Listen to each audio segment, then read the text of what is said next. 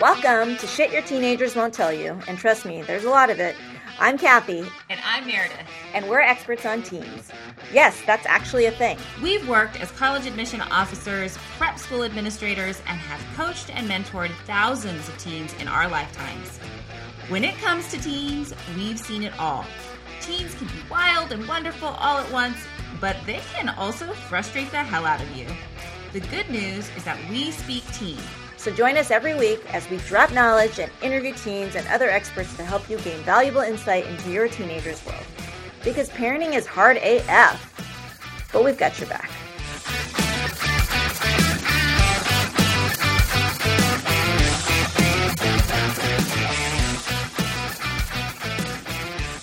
Hey everyone, welcome to another episode of Shit Your Teenagers Won't Tell You. A couple episodes ago, I can't remember the order, Kathy, you had a bone to pick. Oh, yes. And today, I have a bone to pick. I feel like we're always picking bones on our show, though. We're like little scavengers. Let's be real. We always have something that we're like little vultures. Let's tear the meat off this thing. Mm-hmm. Yes, girl. Tell okay, us. Are you ready? Tell the people. I'm telling you all. Meredith's I'm annoyed. I'm annoyed. Well, okay. So what prompted all this, Meredith? What prompted this? So last week, maybe 2 weeks ago, I can't remember. I started seeing all these articles, mostly from Princeton, about how Princeton was no longer going to publish their admission statistics during the admission cycle, sort of on their website, which is, for those of you who don't know, you're less familiar with the process, is pretty typical. Like if you were to Google Duke and Duke admission, usually there's some kind of freshman admitted student profile on most of these colleges' websites. And this was hailed in the media, mostly by Princeton itself. And I'm not trying to pick on Princeton per se, but yeah, actually I am. And Cornell and Stanford, who are also doing the same thing, as this sort of, they're choosing not to publish this information in the same way that they have in previous years because they no longer want to center the focus on their selectivity, and it sort of decreases equity in the process. And they don't want to be in this highly selective admission arms race. And you know what I say, Kathy? Oh, I think so, but go ahead. I say bullshit. Bull honky. I say bullshit. I say this is yet another way in which colleges are complicit in exacerbating the anxiety and frenzy that can sometimes surround highly selective college admission. And the way they're complicit is, up to this point, they have had very opaque processes, which is kind of like what I want to talk about today, what's pissing me off. And not only is this making a process less transparent in my mind, but they're also like lauding it as something in the name of equity. And that's what bothers me. That's what really bothers me. Well, it's like, this okay, is interesting. Because you and I are same-seas. And so when this news came out, I saw the same thing. And I was kind of like, I kind of maybe sort of see what you're trying. But mostly I feel like it hurts. I think it's window dressing. You think? Yeah. I think the spirit behind it, I understand the argument that's being made. But there are other parts of the admission process that if a highly selective institution, in my mind, were really like going to put their money where their mouth is, really. Yeah. There are other parts of the process that they would be more transparent around, or they would make changes around. Absolutely. Like, for example, if you really want to like have chutzpah, to use a Yiddish word my mom would use, you would no longer participate in rankings. That's a way to make a statement. That's a way to say we are getting out of this arms race. We refuse to participate in U.S. News and World Report rankings. We're not doing it. Totally. There are more powerful statements that schools could make around equity than withholding their admissions data or their admit rate. I think that's specifically what it was, right? Like, we're not going to share the admit rate. And just to be clear, everybody, they will be publishing that information in the Common Set data, which is sort of a collection of aggregate admission data that all colleges are sort of required to submit. But that is a very obscure kind of like industry specific document that like you kind of really have to know it even exists. Right. You have to be on the inside to know that there is something called that. Yeah. Which is why I want to say Common Set data, everybody go look Google it. Google it. Google it. Because type in the school's name, type in Common Set data, and then you'll see all their admission data, most of it. So I guess my bone to pick is like, we work with students, you know, we've spent many episodes talking about the frenzy that surrounds college admission and the way in which it injures mental health, potentially. It prioritizes and privileges stuff that in the long run doesn't really matter. And I just want colleges to own it. Like, you're highly selective. You have a 3.4% admit rate. Own it and be upfront with it. Don't pretend like it's a meritocracy.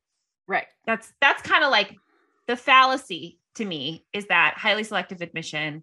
And this is what a lot of families believe. And I think you and I sort of like spend a lot of time dispelling this notion. Like, it's not a meritocracy. There's an aspect of it that is merit based.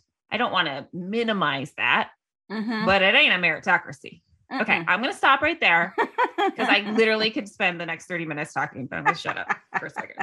Got more to say.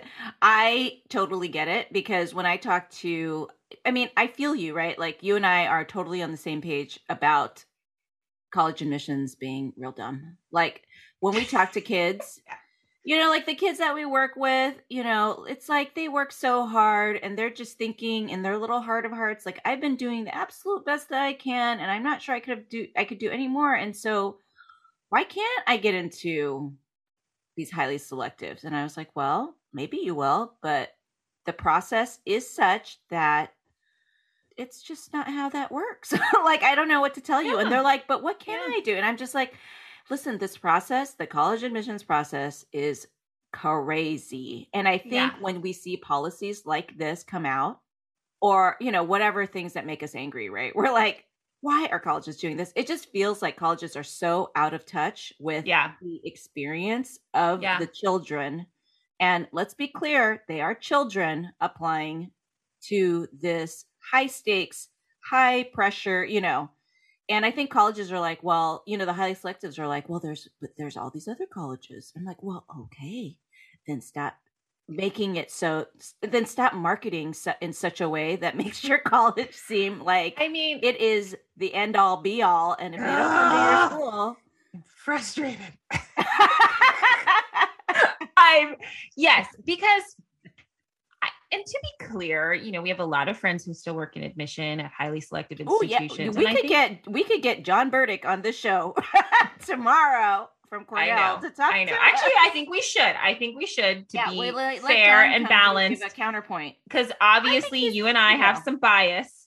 I think we should, as a counterpoint, for sure. I think that would be a healthy thing for us to do. Yes. But I think that, like, what bothers me is to me, there's a level of benign neglect and maybe even duplicitousness, like what would actually be student-centered. And so this is the difference, right? Like, are admission practices student-centered? And the answer to that is no.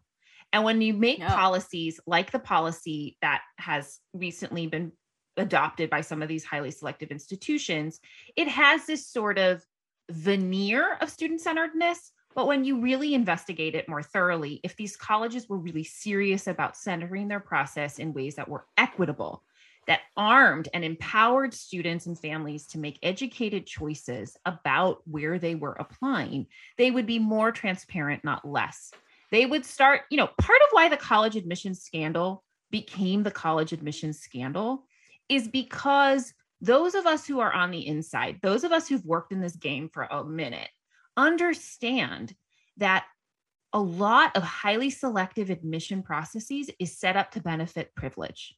Like, and it's set up to benefit the school. Like, I tell families that all the time. Schools are businesses. Universities are businesses. They have bottom lines. Right. Exactly. They're not all these just like, yes, you can get a wonderful education. Yeah, it's not all touchy-feely. You're going to love and nurture your kid and this, that, and that. No, they want your money, fools. and like, you know what? I'm not mad at that. right? Like I'm not mad at that. I just wish there was more honesty about that. Right. Exactly.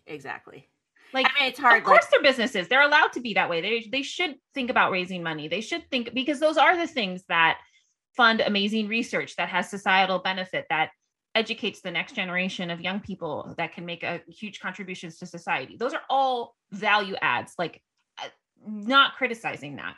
I'm criticizing your dad is a professor at a university, and you and I have both worked in admissions. Yeah. And we were the sales team, right? Like, if you, who is the admissions team? The admissions team is the sales team, right? You're going out and you're like, we like to think we're educators, but a big part of what we're doing is, I mean, it depends on the school. Some schools are selling harder than others, right? But it's a business, people. And that's why, like, class, when you look at whatever, one of these highly selective, Stanford, for example, how many kids are they admitting that are, actually was just talking to my friend. Not hooked. Right. I was just talking to my friend who is a former Stanford admissions officer. And to be fair, she hasn't worked in Stanford in a long time, but she works on the school side now, working with students. But, we were just having brunch and she was talking about, like, when I think about Stanford, even when I was working there, like, how many kids weren't hooked? Like, how many spaces did it really leave for quote unquote holistic admission to the university? Can you explain what hooked means? What you mean by that? Yeah, it's hooked. So having a special talent, like athletic talent, is oftentimes very much favored in the admissions process, because athletics, especially if you're a D1 school, is big money, right? Like, we went to USC, we worked at USC. USC is a D1 school, and football and basketball, like, those sports make a lot of money for that school. Yep. And therefore, like, football players and basketball players, their profiles are going to look way different than a typical admitted kid, right? And that's because we're bringing them to the university because they offer a talent that the school actually needs, right? So it's a school need. And then money, right? Yeah. And this is the part of the college admission scandal that people were like, well, like, those of us who worked in admissions were like, oh, well, this happens all the time, except for just legally through development. Right? Thank you. Yeah. Speak on it. Like, paying money to get your kid into college. Well, that actually does happen. And we have friends who work in development. And if your kids go to private school, guess what? They have a development office too.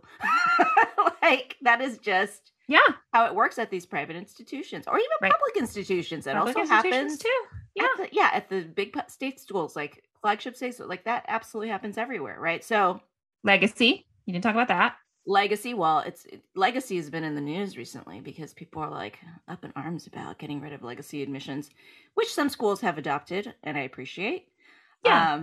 But Legacy, right? Like, if your parents both went to Yale, like, maybe you're going to have a better chance of getting into Yale. So that's just like privilege, reproducing privilege, like, from the equity. That's like, what I'm saying. saying. You and I also live in the equity space. We care a lot about equity and inclusion. And if you are admitting the majority of your class is going to be, the spaces are going to be taken up by hooked kids. And so this is what we mean by hooked. There's a statistic that I want to share, that students from the richest 1% of families are 77 times more likely to go to an Ivy League school than a child from the poorest fifth, right? Which doesn't surprise you and me, right? Like, that's not surprising to us. But if you think about that, like, and I'll even share my own experience. I mean, there's all kinds of ways that I absolutely benefited from privilege in the process. My dad works at the university right there. It's going to be harder to say no to a faculty kid if I have, like, and I want to be clear when we're talking about this, we're not saying that the students who are getting in, those football players, like, it's not that they're not qualified or that they're not being vetted, because Kathy and I were in positions of vetting those people, but it's to remember that colleges admit different kinds of students. Like, just to be really, like, let's pull the curtain all the way back. Like, if a school needs an oboe player, that's what they're being evaluated on, that their SAT score falls well below the average, or that their GPA is like, that's when you hear these stories of, like, I can't believe that kid got into school. They don't even fit the profile. It's because they probably had something else going on that met one of the institution's needs. And I think colleges and universities are a lot, like, of course they have different kinds of priorities, different kinds of institutional buckets that they're trying to fill. I got no problem with that. I got a problem when they're not honest about it. Right. I'm so annoyed. It's making me mess up my grammar. And you know that I don't do that very often. You never mess up your grammar. Oh, but, must be really but like I benefited from privilege, right? I went there. By the time I got to USC, my brother was already there. My dad was there. You know, my dad was able to literally like walk my application over to the admission office. I actually filled it out, I think in paper. I can't remember. I think it was paper. I did. Still. I typed mine on a typewriter. And, you know, because he knew someone. Like, think about that. Like, think about the access that someone like me had that is denied to so many. Now, so that's why I want to be clear. Like, the college admission process is not fair in a lot of ways. In some ways, it is certainly reasoned, thoughtful, considerate. This doesn't exist on a binary, everybody. Like, there's land in the middle, but I just don't like the hypocrisy of sort of like fronting as if you're trying to increase access and equity, when really like the way to do that is no longer participate in rankings. Schools have, like, you know, everyone's sort of like praising the move of many schools to go test optional. The SAT, the ACT, a lot of them during the pandemic went test optional. A lot of them are bringing them back. Hi to MIT. I see you. Don't say a lot. But even that is still MIT problematic. Brought it back, and let's hope. I'm like hoping against all hopes that this is not the norm, that they're going to remain. Yeah, but I think even that is it's a little smoke and mirrors, right? Because what that can do is it can increase the volume of people. Like, if SAT, ACT is no longer like a barrier, it increases the volume of applications. The higher volume of applications you have, the fewer students you admit, the lower your admit rate is. It disproportionately skews test reporting data, like, to the higher test scores, because those are the only kids that are going to submit test scores, are the ones who scored really well. So it's a whole thing, people. And I'm not saying, I think that's a positive move. I think schools should get rid of the standardized tests are so biased, and the construct of the SAT is, don't get me started. You know, it's dumb. It's dumb. So anyway. Well, and this is why, you know, and why do the thing is, like, you and I get so up in arms about this stuff. Like, we get all worked up because we work with kids and we see the harm that it does to kids and families. That's and then we see, you know, we also operate in these wealthy elite spaces, and where we see like parents just going to extraordinary ends to try to get their kids some sort of advantage.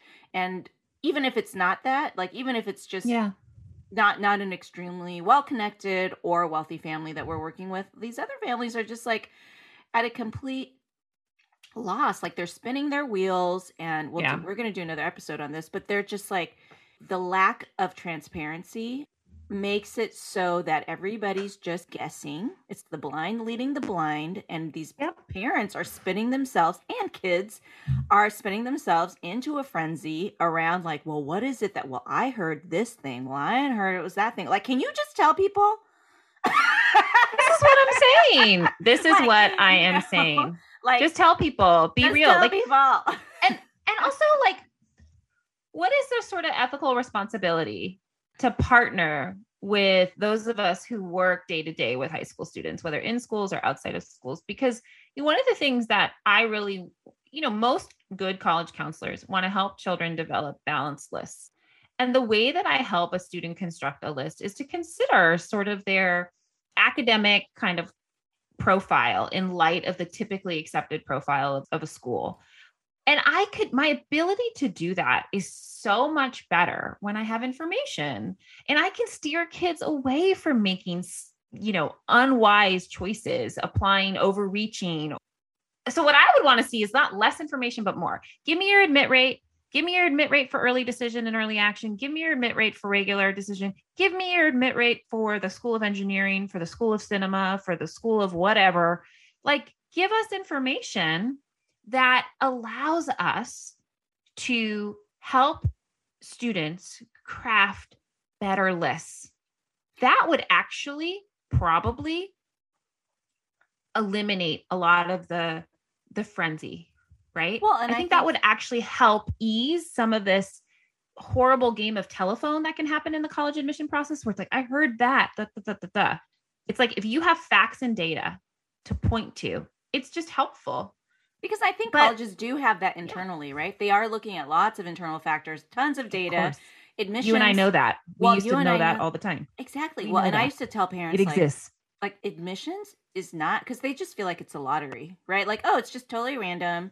And like they have this group of really great kids and then they just like randomly pick one. I'm like, well, that's not exactly how it works.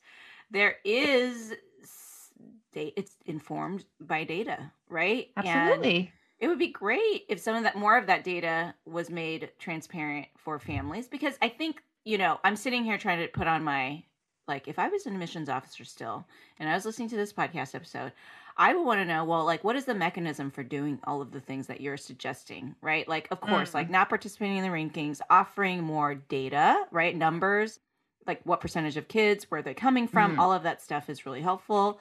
What percentage are first generation, what percentage are students of color, what percentage are athletes, what percent, like, you share that data. Private school. Just give us some info. Because that would, I think it might paint a school in a bad light. And so therefore they're like, oh, well, let's not share that data because it doesn't make us look like these pinnacles of like altruism that we're trying to make ourselves. And that is the hypocrisy I'm talking about. Like, be as selective as you want to be, need to be for your institution to meet. Like, that's not going to change, but be upfront about it and give, because it's really tricky to like listen to sort of the ways in which schools want to be student centered, but they're not really making moves to be students. They're not really walking that talk in demonstrable ways.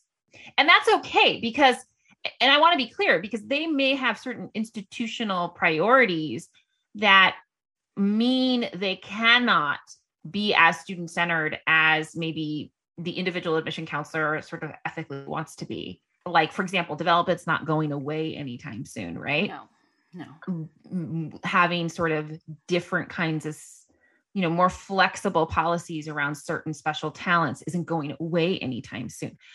I think that's fine, like, because a more heterogeneous student population is a good thing. You don't want a whole bunch of students at your university that only have straight A's and only have 1500s on the SAT. Like, I actually think that's a good thing to have diversity in your student population. However, just be real about it. Be upfront about those policies and practices. That's kind of like, it's sort of, I always used to, when I worked in schools, it's kind of like this, like, for some people, more information makes them more anxious, and for others, less information makes them more anxious. And I think, obviously I err on the side of the second category of like knowledge less is power. information. Knowledge is power. Yes. And especially for families and students who do not, maybe there's not a history of highly selective college matriculation or college matriculation in their family. The students of color, they're disproportionately underrepresented in the process.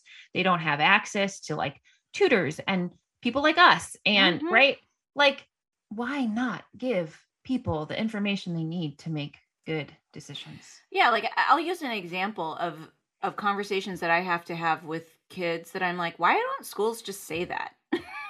Like, if you want to be a business major, like, we would prefer, well, whatever major, let's just say we would prefer that our applicants have at least completed AB calculus. Like, our preference is actually AP calculus AB. Even better is AP calculus BC. Like, just say it.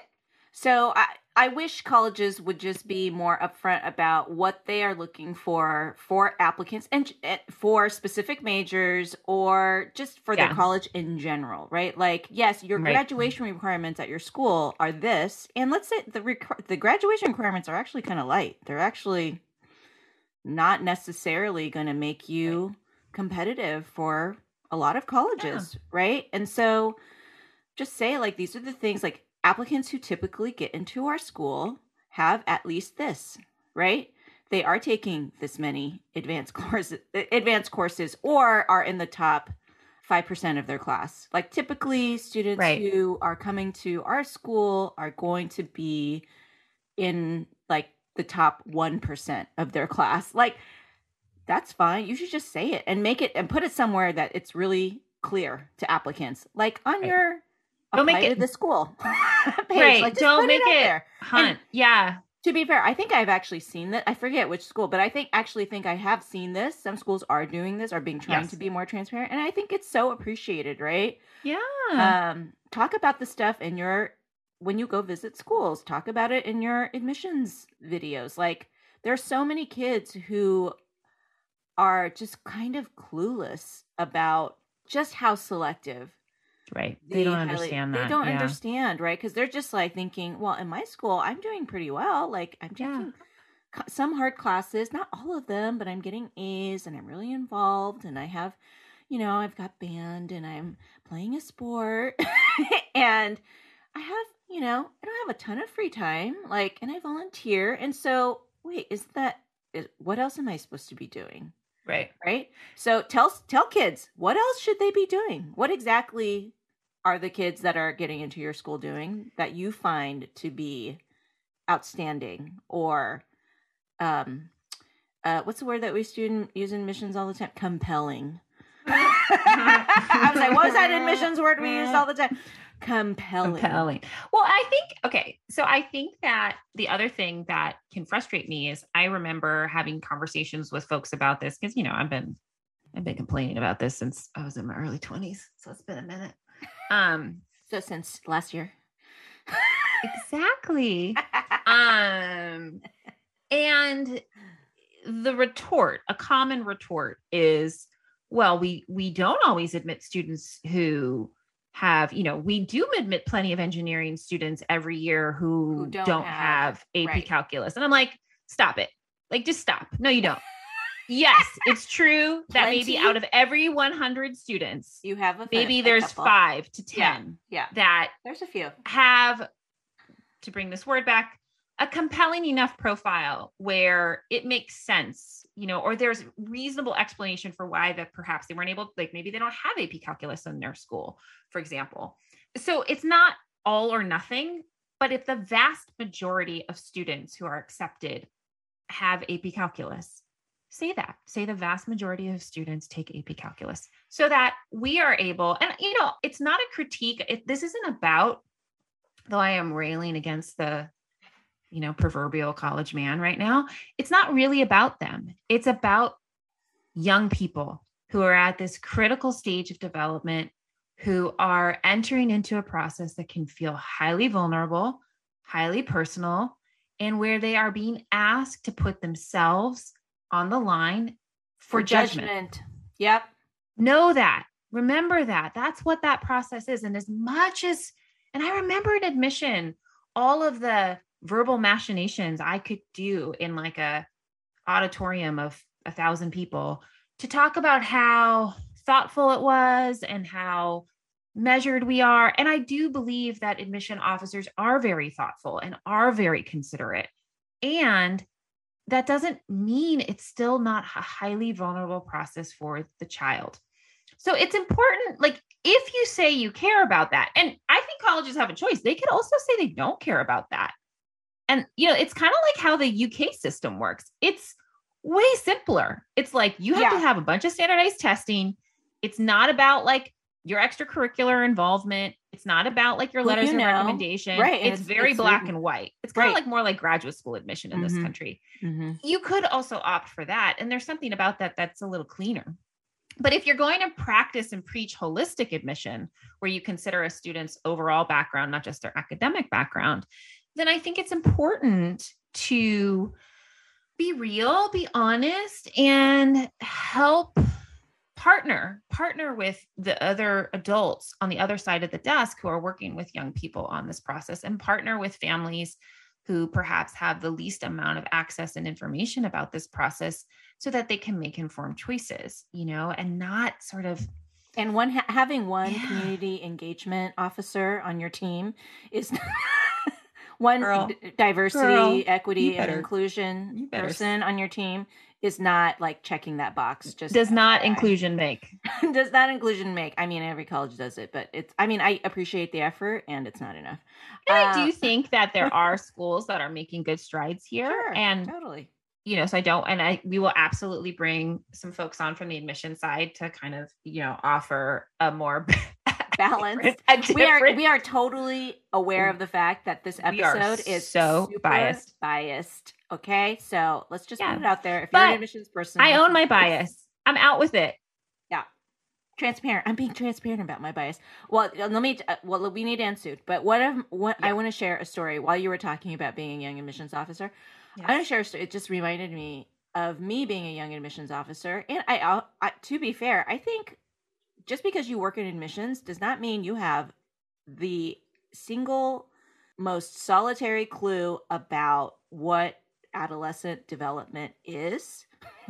What's appropriate? Like, you have no idea. Or you don't know. That's not why you're hired. No, you're not an educator. You know what I mean? Like, you're hired because you've got a great personality and you're an extrovert and you like to talk a lot. I mean, that is literally how I got my admissions job. I went to the USC Career Center after working. And you're a hard worker. You work hard. And you like to travel and you like to be out and about with the people, right? Yeah. And so, like, and you can read a lot of files real fast. That's true. You also have to read. You have to do a lot of critical thinking. But I went to the Career Center yesterday, and they were like, "Oh yeah, you really like to talk. Do you want to be? Have you ever considered being an admissions officer?" That was literally the qualification. Is that how you found your way to admissions? Yes. And she had just met with admissions, and she had just met Tim Brunold, who's now the VP of enrollment at USC. But Tim and I had an informational interview, and he was like, "We're actually hiring. Do you want to submit a resume?" I'm like, "Okay." Oh my God. And that is how I got hired at USC. Thank you, Tim Brunold, for giving me my first job. You know how I got hired at USC? I didn't go to the Career Center, but I had an informational interview with John Burdick. Oh, you did. You better get John Burdick on this show. John Burdick's at Cornell now. He's fancy pants. And he was like, Cornell. "This is what admission is," and this, and I loved working in admission, I also think admission officers do really great work. It's not a critique of like the admission office per se. It's more a critique of the ways in which universities and colleges, mostly from like the provost level, let's be real. The system isn't honest about it's the system. It's the machine. It's not honest about the systemic barriers that are rooted in inequity that are designed to keep certain people in and certain people out. I mean, that is true. It's just a fact of life. And I think that's true of lots of things in life, right? We don't always get the things that we want. And that's like not inherently bad. I just want them to be more upfront with it. And, the sort of latest move by highly selective schools to no longer publish admission data in the name of not engaging in some arms race that they are completely complicit in perpetuating strikes me as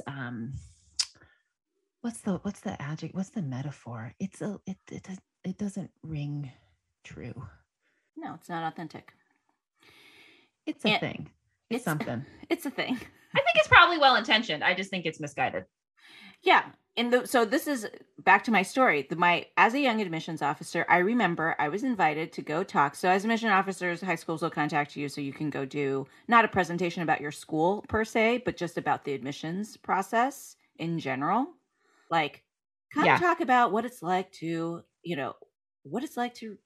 for as an admissions officer, when you're looking at applications, like what is it that you're looking for, blah, blah, blah. And I think I was invited to do this talk at a prep school in LA. I can't remember which one. And it's so funny. Looking back on it, I'm so like cringy about the way that I thought that I should talk about admissions.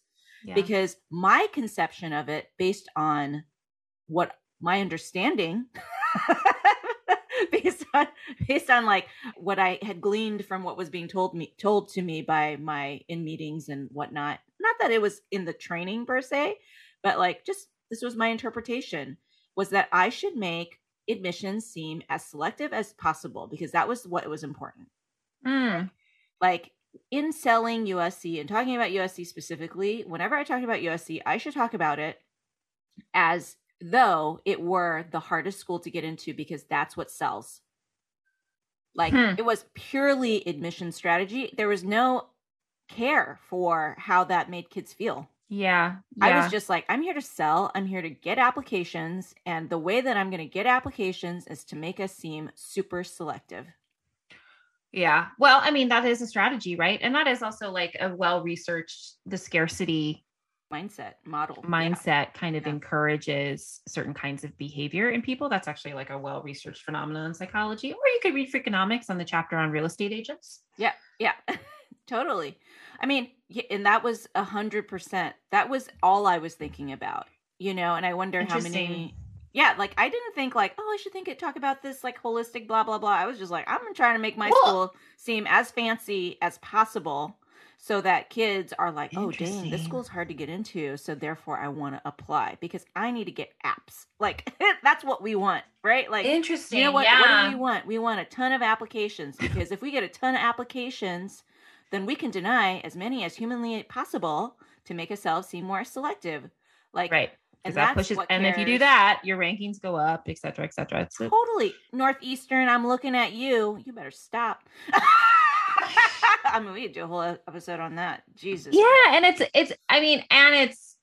and we also were working in admission when a lot of the baby boomer children, like there was also some demographic realities that drove admission rates down in terms of like, there was like more students going into high school than kind of previously.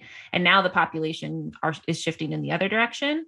But it's interesting. It reminds me of like in episode 1 of our podcast. I think I said this, and I think you said this too, that like ultimately a big reason why I left admission was because I would run into these really compelling students and I'd get to know students because, you work the same territory year after year. You kind of know the players after a while.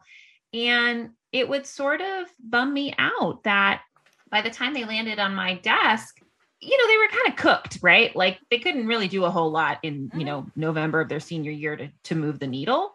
And I was like, gosh, if only someone had told you needed AP calculus in order to be in this program. If only someone had told you like that, this was sort of the range of, classes, like, no, you shouldn't stop at just 2 years of a foreign language. You really need 4 years of the same foreign language. Like that started to really kind of bother me. And so that's a big reason why I shifted sides at the desk and was like, okay, well, now I'm going to take this insight and I'm going to share it because colleges aren't necessarily sharing it to the degree of depth that they could be, that could help students, could help families. So I've calmed down, I think, since we started this episode. Okay, good. I punched myself out. Well, anyways, I hope, if there are Meredith and I are friends with many admission officers, so we might get a little bit of flag for this, but no one's going to want to have dinner with us at the national conference. I know when we go to NACAC next year, they're going to be like, we heard your episode. I'd be like, you too. So we're clear, everybody. This was Meredith's bone pick, not mine. Just kidding. But anyways, okay, so that's it for this episode. One of the things that Meredith and I have been looking at is our podcast analytics. So apparently, we actually have no idea what we're doing when it comes to analytics. But apparently having followers is a good thing. So if you would follow our podcast, we would love it. And if you would share it with your friends, please, please, please do that. And also have them follow our podcast as well, because, we're trying to up our production value. And we're not going to do that unless we can get to a place where we can get sponsors. So please help us do that. And we'll see you next time. See, that's transparency right there. That's transparency. Exactly. Thanks for listening, everybody. See you later. Thanks for listening to another episode of Shit Your Teenagers Won't Tell You. If you like what you're hearing and you have friends with teenagers, please share it with one of them. You can check out this episode and others on our website, WeSpeakTeen.com. And we want to know what you want to know. So if you have questions or hot topics that you want us to cover, email us at hello@WeSpeakTeen.com.